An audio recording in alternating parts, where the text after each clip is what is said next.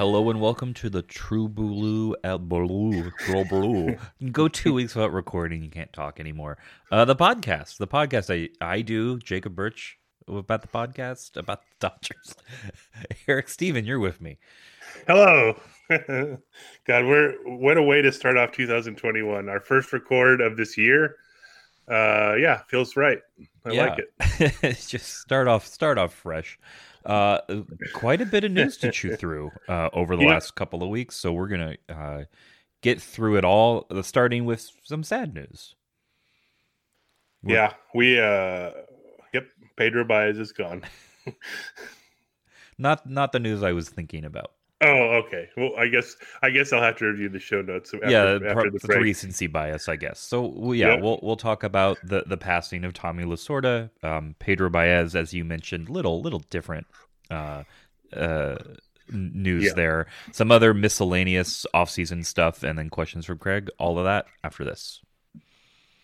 Step into the world of power, loyalty, and luck. I'm gonna make him an offer he can't refuse. With family, cannolis, and spins mean everything. Now, you wanna get mixed up in the family business. Introducing The Godfather at ChumbaCasino.com. Test your luck in the shadowy world of The Godfather slot. Someday, I will call upon you to do a service for me. Play The Godfather, now at ChumbaCasino.com. Welcome to the family. No purchase necessary. VGW Group. Void where prohibited by law. 18+. Terms and conditions apply.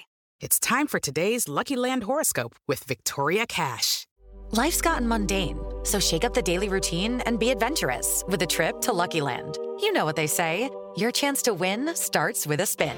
So go to LuckyLandSlots.com to play over 100 social casino-style games for free for your chance to redeem some serious prizes. Get lucky today at LuckyLandSlots.com. Available to players in the U.S., excluding Washington and Michigan. No purchase necessary. VGW Group. Void where prohibited by law. 18+. Terms and conditions apply. It's time for today's Lucky Land horoscope with Victoria Cash. Life's gotten mundane, so shake up the daily routine and be adventurous with a trip to Lucky Land. You know what they say. Your chance to win starts with a spin. So go to LuckyLandSlots.com to play over 100 social casino-style games for free for your chance to redeem some serious prizes. Get lucky today at LuckyLandSlots.com. Available to players in the U.S., excluding Washington and Michigan. No purchase necessary. VGW Group. Void where prohibited by law. 18+. Terms and conditions apply.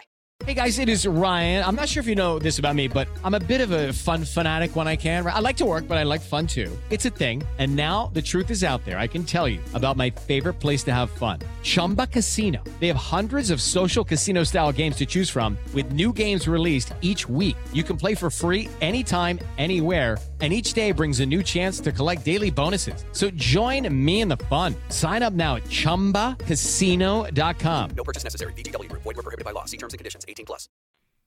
So as mentioned, as I'm sure all Dodger fans know, Tommy Lasorda passed away earlier this week. There's going to be mostly you, I think, talking about him. One personal note before we move on is, I'd been going to baseball fans since when I moved to LA when I was 4. I think I went to one game when I was 4, but they're all blurred, right? I remember eating Dodger dogs. I remember getting souvenirs. I remember some of the players, but no distinct memory. My first distinct baseball memory, whether in person or at a game, or watching on TV, was Tommy Lasorda's retirement speech. I was at I happened to be at that game, and I remember thinking as a kid, I remember thinking it was the literally 5-minute standing ovation. I don't know how long it actually was, but I remember being in line to get a hot dog and just the non-stop claps. And I didn't know why they were doing this. I didn't know who the old guy on the field was. Maybe I had kind of remembered him as, I think he's the manager or something like that. And I had to ask my parents, what is going on? I'm so confused. So that was, I think June or July 30th, 1996. July 30th, 1996. So my first distinct memory. So wow, you can kind of term my baseball fandom as really the post-Lasorda era, which is why I think it's going to be mostly you talking about him. So, and I'm just wondering, not that you would have noticed at the time because you were so young, but I bet you the line to get that hot dog was really short. Oh, I remember. Considering people- If I remember right, like it was like one of those is like this national anthem where the line didn't change because everyone was already in line and they turned to face the field. Oh, I see. Okay. If again, I was 10 at the time, so probably not memory with perfect clarity. But I remember not being in my seat. That was the main thing I remember. Like, I mean, Lasorda passing away. I mean, I hate to I don't want to be like callous about this. It's just like, he was 93 and he had been he was in the hospital for like 2 months with heart issues. He had just been sent home like earlier in the week after being in the hospital for 2 months. So to say this was definitely not, expected, but like it wasn't that surprising, but it's just a bummer. Like, obviously it's like a huge bummer. Like, and, so what happened was, so he I think, he was released from the hospital earlier in the week, had a cardiac arrest, heart attack on Thursday night at home. I guess I don't remember if he was pronounced dead at the hospital or on the way to the hospital, but they, paramedics tried to resuscitate him and they didn't. So he died Thursday night. So the news broke Friday. But yeah, like it's impossible to like sort of measure, like, we were going over this in the comments the other day. Like who's the most like, or how would you like rank, certain Dodgers, like, and like I was having trouble with this because, it's like Jackie Robinson, like in terms of like players, like not only like incredible player, but historical impact. And like, he has to be number one, I think. But then people were saying like, what about like Lasorda and Scully? And for me, they don't like count in that way, but yet that in a different way, like Lasorda specifically, I sort of arrived on this that he embodies the Dodgers more than anyone else, just because he was there for 71 with the team for 71 years. It wasn't all consecutive because there was a period where, as a player, he started with them, and then he went over to the Kansas City A's, and then came back by the end, I think 1960, when he retired as a player and became a scout, and then it was continuous from there. But it's like, man, like that's a long time to be associated with one team, and he was always like the face, kind of the franchise. He was a like tremendously like popular manager, and like nowadays, like think about it in baseball right now, who are the popular managers? Like there's no one close to like what Lasorda was, and I don't know if you'll ever sort of see that again. I have some notes just going over, like, so, he was a player with the Dodgers. He got to the majors in 54 and 55. And he pitched for the A's in 56. That's where he got most of his major league time. He was 0-4, 6.48 ERA, more walks than strikeouts in the majors. He had some moments in the minors. I think there was a game where he like struck out 25. And he was like for lack of a better term, a bulldog, right? Like he was like tenacious, and under the rules of the time in 1955, the Dodgers had this kid. They signed Sandy Koufax, and they because of the bonus baby rule at the time, if you got a bonus of a certain amount, you had to be placed on the major league roster or be like other teams could like claim you. You have to, for a certain amount of time.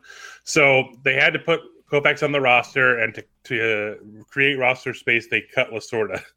And years later, he said, he's like, I still think they made a bad move, just obviously joking around. But like, he came back to the Dodgers as a scout, was pretty active in the 60s, and then sort of mid 60s started managing in the minors. And that's where it sort of began his like legend, I guess.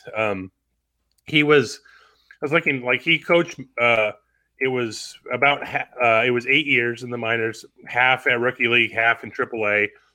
And the good run of that was like, he basically coached like all the really good players the Dodgers were bringing in the late 60s. Their 1968 draft is legendary, but they also had some players they brought in before that. And he managed just about all of them at multiple levels, like in Ogden and then Spokane. The 1970 Spokane team, it was named by Baseball America a few years back that they were like the best minor league team of the second half of the 20th century.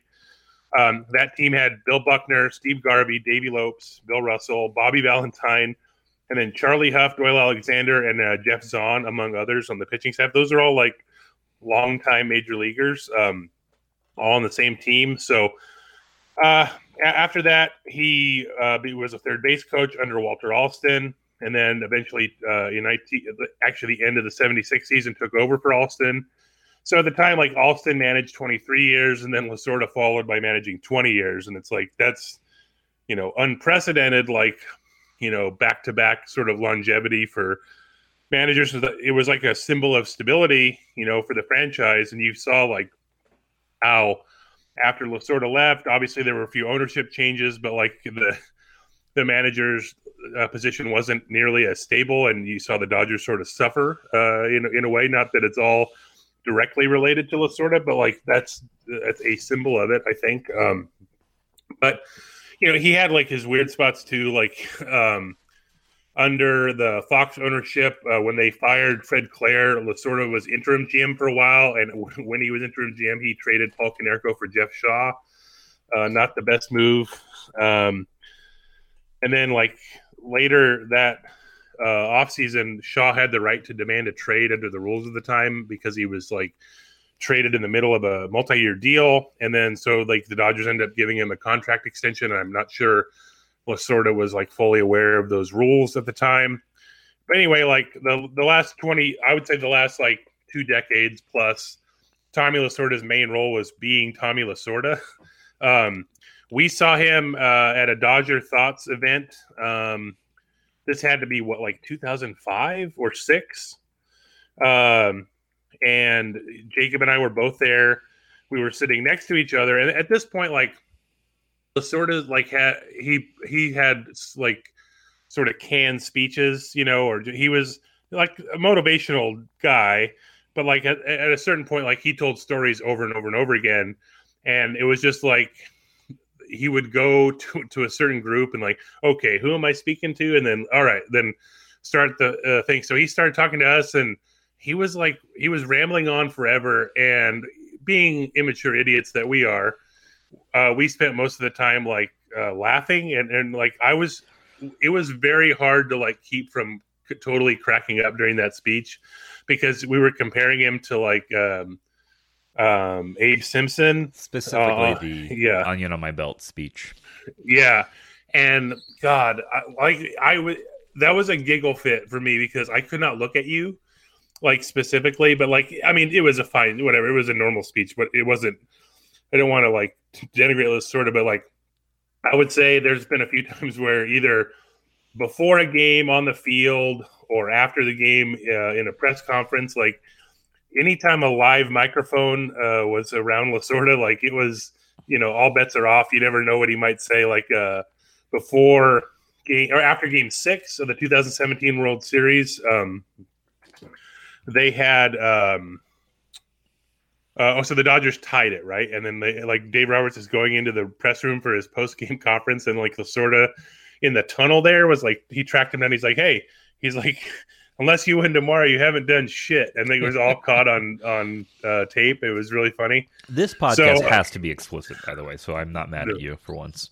No, can't do the Tommy Lasorda podcast and have it not be explicit. So part of the things with the pandemic sort of robbed us of us personally of an annual like New Year's Day get together. We've been getting together for dim sum the last few years with some friends, and so we had a Zoom call, Jacob and I and Craig and a few other friends, and we introduced one of our friends, Sissy, who had never seen or heard the Dave Kingham's performance, Tommy Lasorda rant, or the Kurt Bavacqua Lasorda rant. So we introduced those to her, and God, watching someone see that for the first time was amazing. And it was hilarious. Lasorda, there's clips of him like fighting mascots. I mean, he was a legend, right? Like Dodger. David Young was on that call, and I might be doing this falsely, but I'm going to attribute this to him because I remember him saying this, was that whenever people bring up, oh, why don't the Dodgers have a mascot? The response is they do have a mascot. It's Tommy Lasorda. Yeah. And not like necessarily in a bad way. No, I don't think so. Literally, he just is the Dodgers, right? Like that's ever present. Yeah, no, I don't think. Yeah, I don't think of that as an insult at all. And you talked about how long like the ovation was right when he retired. When you were a kid, like we saw this over the last few years. Like he'd go to some games, and he'd be sitting in like the owner's box, like right near the on deck circle. And sometime late in the game, if it's an important game, inevitably the video board would pan to Lasorda, and like I felt bad because after a certain time, it's like you're making this guy get up, right? Like from his seat, but like he would get up and just get a roar, like, and it's a loud roar. Like he's so loved, like, and you sort of felt that like every single time, even the last few years, he was like brash and stubborn and all this. Like there's the downside of that too, right? Like, in 1991, his son Tommy Jr. died, AIDS complications and pneumonia, and for years like Lasorda like didn't even acknowledge that he was gay. There was Jay Jaffe in his excellent write-up of Lasorda at Fangraphs, and he referred to a 1982 Sport article about Glenn Burke, who was not teammates knew at the time he was gay. Some did, and but he wasn't out, necessarily. But then, like once he eventually got traded from the Dodgers, and there was a report that Lasorda threatened to fight Glenn Burke at one point, and who was later traded that year. So like he wasn't always like the friendliest, in terms of that. He could have. And this is where talking, and another reason why I thought you would probably be doing most of the talking here is that again, as a fan of baseball, fan of the Dodgers, post his managing career, I didn't know him as a manager at all. Like outside of in retrospective. So in that frame, who Tommy Lasorda was to me was that sort of funny, stubborn, ever-present manager. But the story about how he treated his son is almost on equal footing for me. So I realize that I have a skewed perspective of not the most positive, and I realize that for a lot of people that's perhaps an unbalanced take. But at the same time, it's pretty egregious, the sort of the homophobia that dominated how he treated that, and what good could have come from it had he been able to get over it. So right, someone in his position, right, could have done a lot to help, like that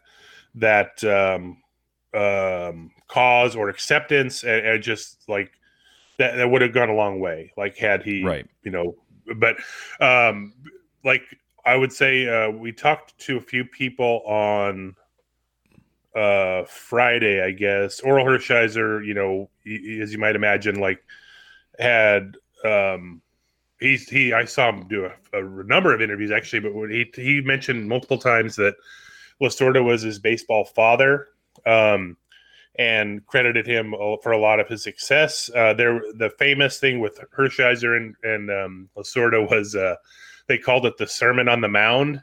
Although I'm pretty sure they had God, what was it? I think this meeting actually took place in Lasorda's office, and it wasn't actually on the mound. But like Hershiser struggling in '84, like the first few months. This is his first full season, and he was like timid, right? That's a weird way to put it, but like Lasorda was saying, if you had, if you come in and you're a tough guy, and they say, "Here comes Bulldog," like they're going to fear you, and you have to have that mentality all the time. And so that's how like he sort of willed Hershiser to have the nickname Bulldog, and like, hey, it worked. Like whatever, he's one of the greatest Dodgers pitchers of our lifetime, or my lifetime. And I don't know. So like he was pretty legendary in terms of like motivating. I obviously like '88 Dodgers are like always going to be my favorite team. I think. I was 12 at the time. You're not really going to top that, no matter what. Even though I'm certain, like You know, they've had better teams. I know they've had better teams since then. Like last year was easily better. The last few years have been better, but like that's always just going to be my favorite team. So I'll have soft spot, you know, for Lasorda for that. Obviously, Stan Kasten had a good story. Like just we talked about like how Lasorda and the Dodgers are sort of interrelated. So I'm just going to read this. This is from Stan Kasten last week. He said he first met Lasorda when Kasten was GM of the Hawks, and Mike Fratello was coach of the Hawks, and he knew Lasorda because they were both Italian, and like so Lasorda was, you know, like that's another thing. He was like a famous guy. Like imagine it's like before he when he got the job managing the Dodgers, his first game, Frank Sinatra did the national anthem. Like he was already like famous to that level before he became manager. Lasorda was. So like that's crazy. But anyway, this was Stan Kasten. He said, my son Corey was getting an autograph and he made him shake hands and made him say please the way you're supposed to.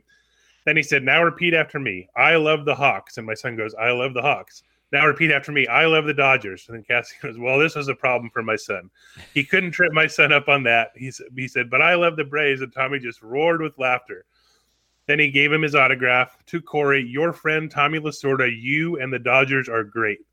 And Kasten said, because that was the ultimate compliment for Tommy Lasorda, comparing someone to the Dodgers. Fast forward 35 years. Now I'm running the Dodgers, and I see him meet a young kid and go through the same exercise, the same rigmarole, shaking hands, saying please, asking him which team he supports and all that. And then he signed the autograph to Joey, your friend, Tommy Lasorda. You and the Dodgers are great. That never changed. So, and then, you know, that was sort of Kasten's way of saying like he'll always associate Tommy with that. Like, and Tommy always associated himself with the Dodgers. He always liked to say he bled Dodger blue and then the big Dodger in the sky and all that kind of stuff. So like, it's hard. You'll never replace that, right? Like he was literally the embodiment of the Dodgers for so long. And that's why it was sad. Like you said, he was 93, he lived a full life, but like, it's still obviously sad to see him go. And it was sort of on some level, because, you know, like Lasorda definitely like cared about this. But he was in Texas for Game 6 of the World Series. So he got his last game was to see the Dodgers win a World Series. So in some level, that's kind of cool. Not that you would trade one for the other or whatever. Not that was actually a transaction, but it's something, right? Like, so anyway, so to sort of transition here, I have a trivia question for you. I bet I'm going to get it wrong. Yep. And I'll just say, judging by how you were hemming and pontificating, you're definitely going to get this wrong. No, but Lasorda managed 3,040 games in 20 years for the Dodgers. Second most in franchise history to Walter Alston, 3,658 games in 23 years. Now, which Hall of Fame Dodgers manager is third on the team in games managed and won? I will answer this incorrectly after this. Hey, it's Kaylee Cuoco for Priceline. Ready to go to your happy place for a happy price? Well, why didn't you say so? Just download the Priceline app right now and save up to 60% on hotels. So whether it's Cousin Kevin's Kazoo Concert in Kansas City, go Kevin, or Becky's Bachelorette Bash in Bermuda, you never have to miss a trip ever again. So download the Priceline app today. Your savings are waiting. Go to your happy place for a happy price. Go to your happy price, Priceline. With the Lucky Land Slots, you can get lucky just about anywhere. This is your captain speaking. We've got clear runway and the weather's fine, but we're just going to circle up here a while and get lucky. No, nothing like that. It's just these cash prizes add up quick. So I suggest you sit back, keep your tray table upright, and start getting lucky. Play for free at LuckyLandSlots.com. Are you feeling lucky? No purchase necessary. Void where prohibited by law. 18+ terms and conditions apply. See website for details. All right. I think I'm being tricked. I think I'm being bamboozled. I've seen the phrase Hall of Fame Dodgers manager, and I think you're either tricking me or this is a Zach Wheat situation. So either way, I'm not going to get it right. So I'm just going to tap out. I don't know who this third all-time in Dodgers the reason was. I didn't want to give this away earlier, but you said you're trying to go through the Dodgers retired numbers. Yeah, and I think the only two Dodgers managers who had their numbers retired are Lasorda and Alston and Lasorda. I think I was double counting Alston. So yeah. So I will give you this answer. It's Wilbert Robinson, who managed for 18 years. Okay. Now, the top 5 Dodgers in games managed are all in the Hall of Fame. Leo Durocher managed 9 years with the Dodgers, but also several places elsewhere. Ned Hanlon, at the turn of the 19th, 20th century, managed 7 years. Now, the interesting part about this, I was thinking about asking you this. So after those 5, the next 3 managers in seasons are tied with the same number of seasons managed. Knowing what I just told you, can you name one or multiple of these managers? Is Mattingly up there? Yes. Okay, there you go. There's my guess. I'm tapping out. I'm going away. So the tied for 6th place in most seasons manages 5 by Don Mattingly, Jim Tracy, and Dave Roberts. So that was a little bit surprising to me, although thinking about 8 managers for at least 5 seasons, especially when the top 3 accounted for 62 seasons, that's a pretty good run. But so if just a few more seasons, Roberts is going to be up there in franchise history in terms of games managed. So pretty amazing. So we have some other news to go through. Yeah, and much like pretty much the entirety of the Dodgers offseason so far, it's bullpen related. So the first thing was Blake Treinen is back. This was one of those moves where nobody leaked it ahead of time. Nobody had hey, Blake Treinen is seeking this. It was never any of that. It was just the Dodgers tweeting out, hey, we signed Blake Treinen. 2-year deal, $17.5 million plus an option for 2023. So I was looking at our guesses from episode 2034. I would say we were both half right. In this, I had Treinen going back to the Dodgers, but I only guessed him at 1 year, $9 million.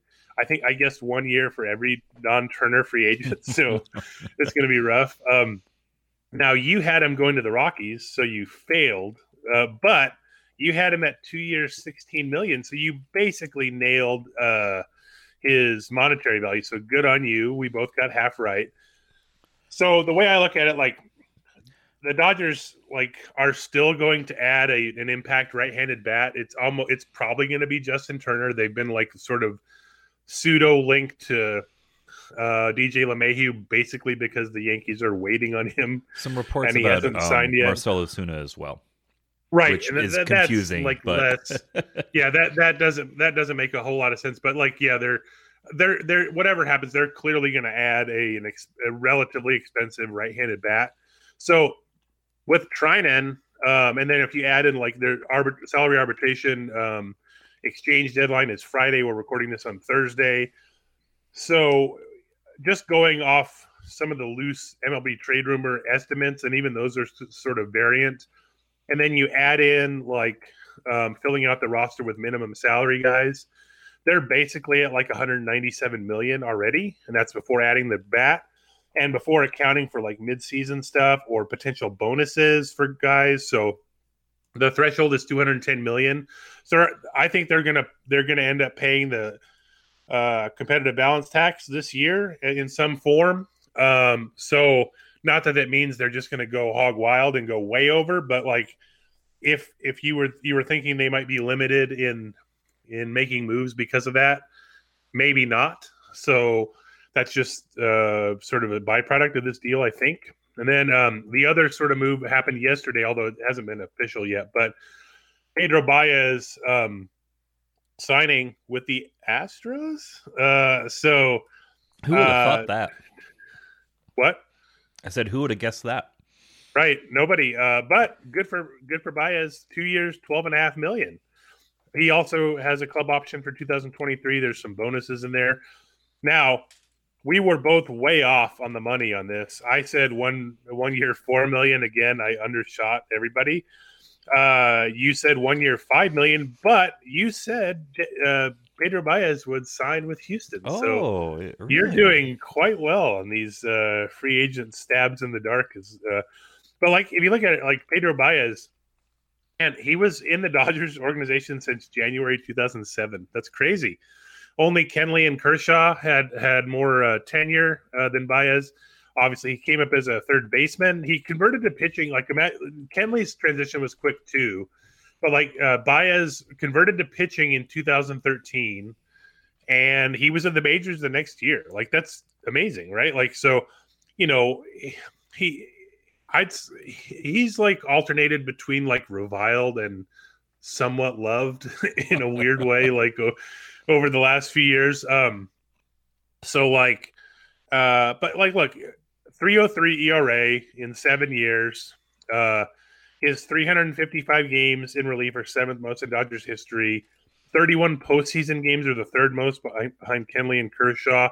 Like he was pretty good, right? Like just generally, obviously he had his moments, like a ton of like, especially in the playoffs, a ton of in letting Kershaw's inherited runners to score. Like there was a lot. He seemed to be on the mound more often than most for those situations, but like just like generally pretty good reliever. Like and good for him for getting paid. So that's good. And we would be remit. Dodger games are about to get a little bit quicker. So I looked this up.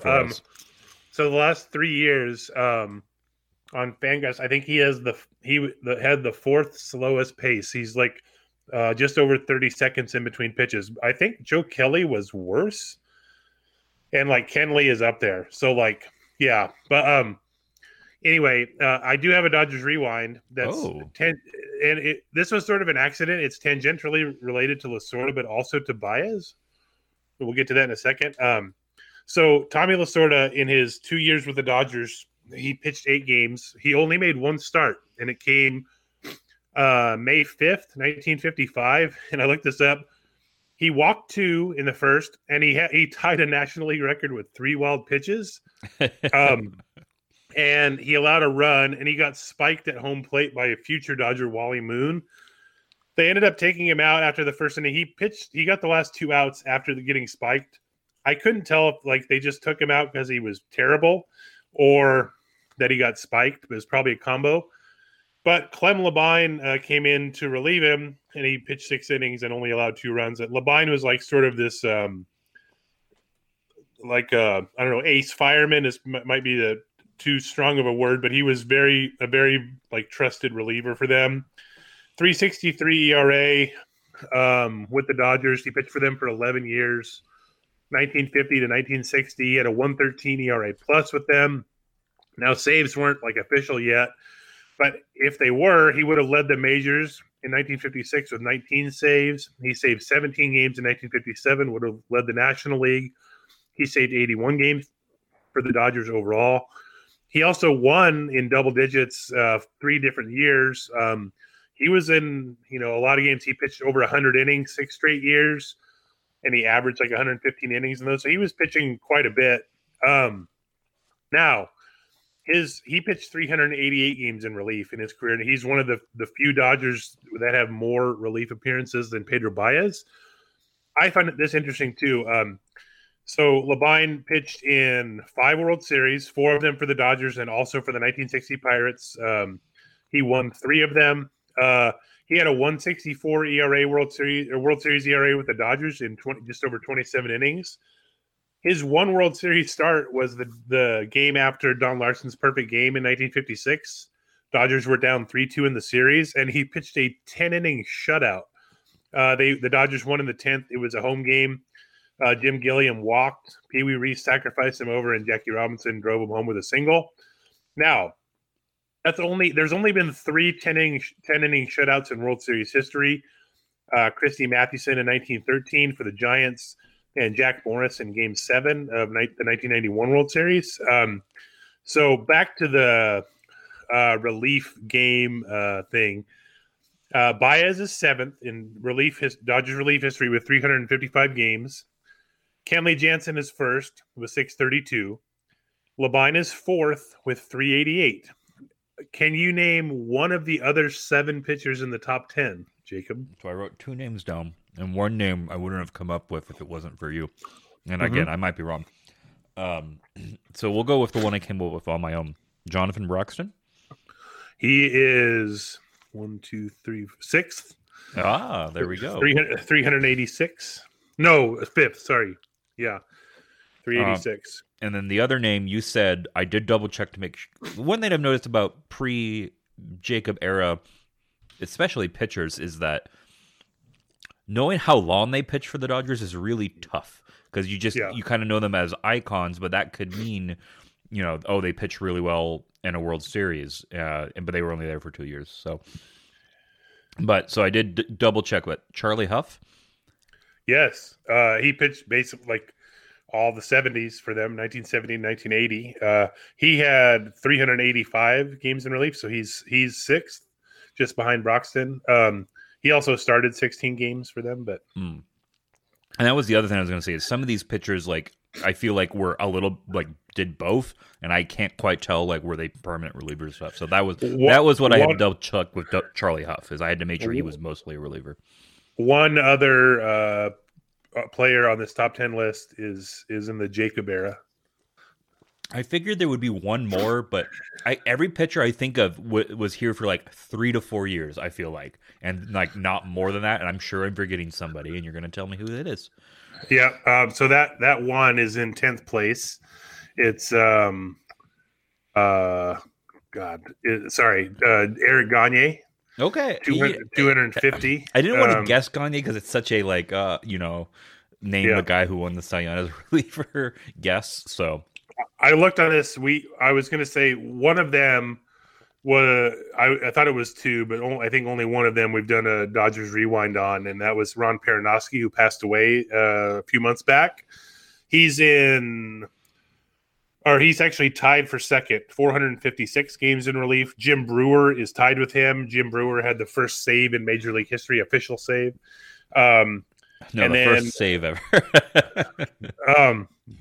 So then the other ones, 8th and 9th, are Ed Roebuck, who pitched in 50s and 60s, and then Tom Niedenfuer. Tom Niedenfuer had 310 games. So there's nine Dodgers relievers have over 300 games in relief. And there you go. I was looking up Guillermo Moda. He was a name I kept wanting to say, but I knew he was quite only a few years, but probably right up there because he had every game. He just pitched every game. Hey, you know what time it is? It's the first thing of the year. Are you excited? I'm so excited. It's time for Questions from Craig. 5 questions from our friend Craig, who was also on the call, as you mentioned. It was good. It was good to catch up with everybody. Yep. Not quite the same without dim sum around. Way too much dim sum around me, just getting stuffed. But maybe next year? Maybe? I can hope. All right, first one. Later this month, we will find out if any player has been elected to the Baseball Hall of Fame. I doubt it. In honor of Tommy Lasorda, can Eric name the Hall of Fame players that played for him? Bonus question. Can you name the Hall of Fame players that played for the Dodgers after Lasorda's manager tenure? Hint, there are 2 players on both these lists. I was surprised there's only 2 on the first list. So Don Sutton and Eddie Murray. I'm getting the answers right now. Yep. Correct. Don Sutton and Eddie Murray. Yeah. But also like Piazza played for him. So that's correct. Come on. Yeah. But then played for the Dodgers after him. That was the bonus? Yeah. Well, yeah. So correct. So, okay. Correct.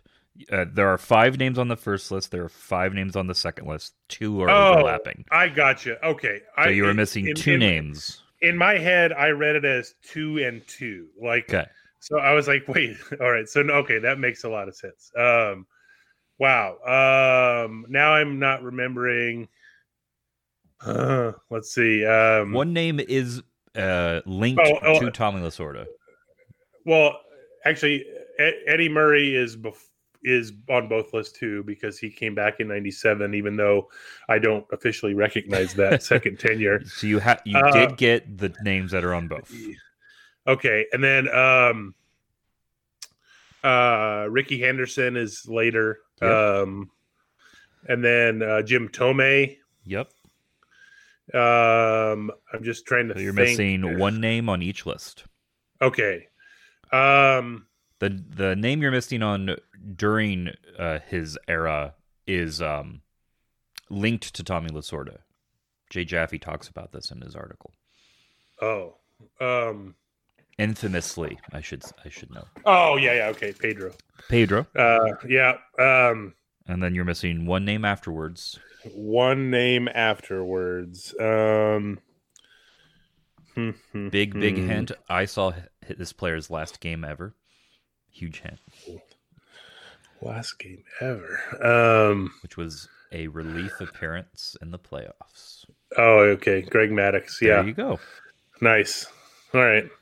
I'm glad because when I in my head I was thinking 2-2, it was really only Sutton and Murray. Like that was it. Like I thought it was like in total. I was like, that's all he managed. Like I'm glad it was different than I thought. So you want to read the next one? Sure. And now for Jacob. Tommy Lasorda was manager for record 9 Rookie of the Year players. Can Jacob correctly rank the 5 consecutive Rookie of the Years in the 1990s from lowest to highest Baseball Reference WAR? For Hideo Nomo, for example, I will only use pitching WAR. So is this their rookie season WAR? Let me check. Or is it their like WAR as a Dodger? I also have overall. It's only the rookie season. Okay. Oh man, that's gonna be interesting. That makes this much more interesting. I have to do the thing where I have to resist putting Todd Zeal's name down. I do it every single time these 5 rookies come up. Not a rookie of the year with the Dodgers. Todd Zeal rated rookie with Donruss in like 1989 or whatever. But okay, this is good. This will be fun. I'm going to guess that Piazza had the highest. Yeah, easily. Okay. He was at 7 WAR in 93. Lord. Is Raul next? Raul is third. Okay. 1.8. But strike short season, I will say even if you gave him the benefit of the doubt and added 50% to it, he still would be third. Oh, okay. Is it Nomo then? Nomo, 4.7. He was so good. I remember, I guess I remembered even with the strike rate that Rule did a little bit better, but yeah. Karros fourth? No. Oh. Karros had 0.4 WAR. If I remember right, his on base percentage was under 300 in 92. he drove in 88 runs and hit 20 homers. He wasn't bad, it was a rough era. He suffered from the era he played in terms of first base production. Well, at least Hollinsworth, not Todd Zeal. Yeah. Do you have a guess of what his WAR was in 96? 1 on the dot. 1.1, so not bad. Yeah, you did pretty well. I'm happy with that. Yeah. I thought it was actually going to be as a Dodger, and things were going to get really weird. Yeah. All right. Given how Major League Baseball was able to start their shortened 2020 season with a much shorter spring training, do you think teams could cut 2 weeks off this annual tradition? No way. Only because, I mean, sure, they did it last year, but look at the beginning of the year. It was crap. Like the only reason spring training exists or like is so long is to build up pitchers, right? Like so. And it's always like a methodical like thing where, they generally start at 1 or 2 innings, the starters, 1 or 2 innings, and then 2 to 3, and then 3 to 4. And then they need like 5 or 6 like spring outings, right? Some are on the backfields, whatever, but they need to like methodically build up. Other relievers, they don't need that much. Hitters don't need that much, but like it's really just to build up starting pitchers. So, I don't see that like changing anytime soon. Yeah, so yeah, I guess my only like caveat response was maybe if pitchers and catchers reported at the same time and they just did, other ways to build pitcher arms, but maybe you just can't do that without the real game situation. Yeah, you have to like face guys, like you have to, I mean, because there's like bullpen sessions and stuff before like actually building up, like, so yeah, it's a process. But it's they don't need to have fans in the stands if it's not safe. So that's certainly yeah, right, exactly. Which team will have the most unsigned ARB-eligible players when the deadline ends tomorrow? Here's a link to the current list. So just as a background for this, tomorrow is the exchange date, 10 a.m. Pacific time, 1 p.m. Eastern. The player and team like exchange numbers and like they could still like negotiate, but generally like if teams don't have an agreement by this, odds are they're probably going to end up going to a hearing. Now that means there's going to be a lot of, it's usually like a soft deadline. So, there's going to be a lot of players signing like 1-year deals tomorrow. Now, Craig gave us the list. MLB Trade Rumors has an ARB tracker up. I went through it just to make this easier on us and listed the teams that have the most currently unsigned players. The Dodgers have 7, for instance. There are 4 teams that have more. But like, do you have a guess on which of these teams won't come to an agreement? Like, I was trying to think. I didn't go back and look at last year, but I want to say there was something like there's usually between like 10 and 20 hearings, or like there's been less in recent years, but there's not going to be that many hearings, I don't think. But sometimes it just takes a little while to keep the negotiating going. I'm gonna go with Rockies. Okay, so the Rockies also have 7 unsigned at the moment. So let's see. So the Angels have new GM, new front office. They have 6 unsigned, but so do the A's, Rays, and Reds. The Mets and the Pirates have 9 unsigned. I would say I'm just going to go with the Pirates because they have so many already. And they don't care if their players hate them anyways. Are with 8. What? Say that again? So they don't care if their players hate them anyways.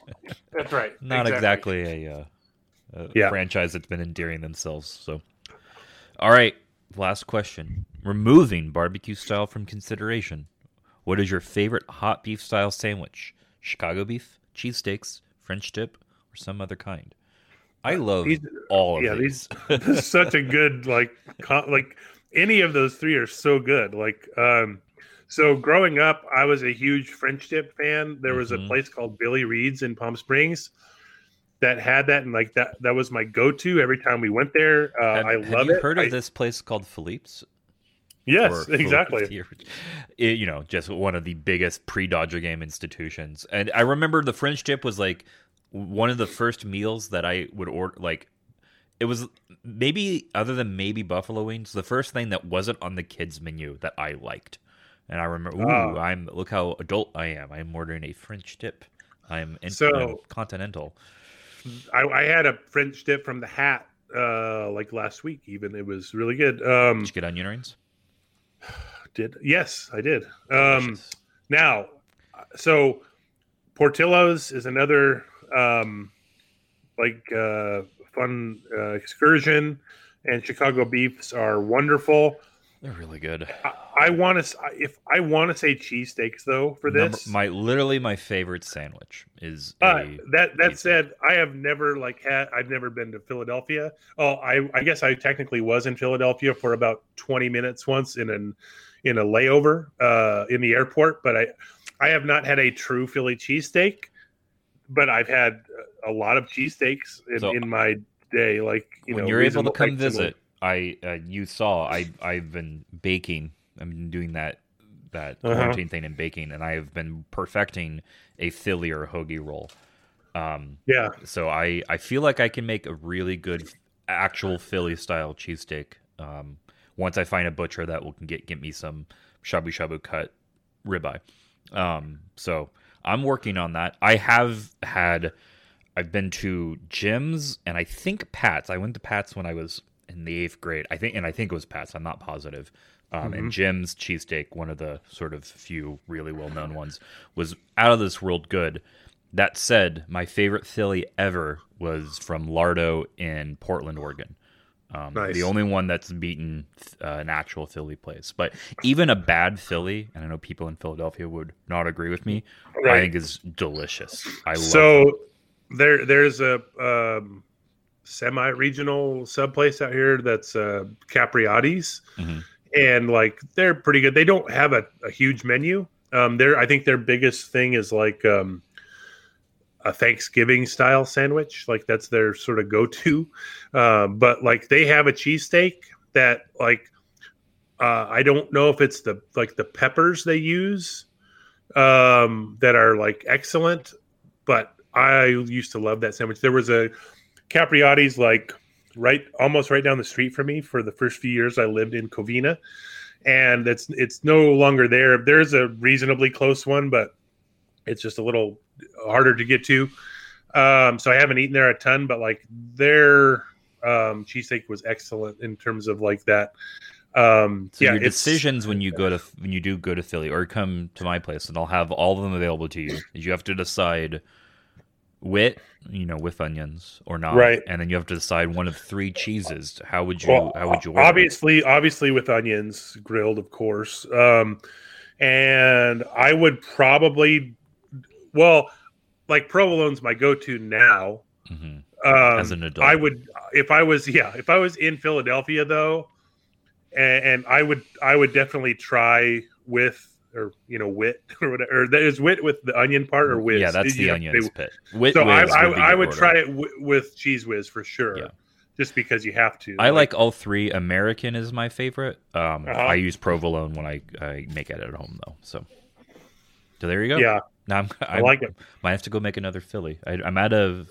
I made some yesterday. They were chicken Phillies, but I'm out of chicken. I have no beef, so I might need to go get some and make another one. I'm gonna go drive to Capriati's and buy a cheesesteak today. So, and then drive by the Hat on the way home and get a.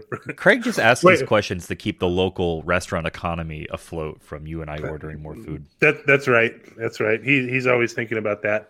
Well, this is our first episode we've recorded in 2021. Thanks for listening. We're getting to a point where we'll probably have some episodes coming up more often, like at some point soon. But yeah, thanks for listening, everybody. Go eat a beef sandwich and take a listen. Thanks for being with us, and we'll talk to you again in a couple weeks.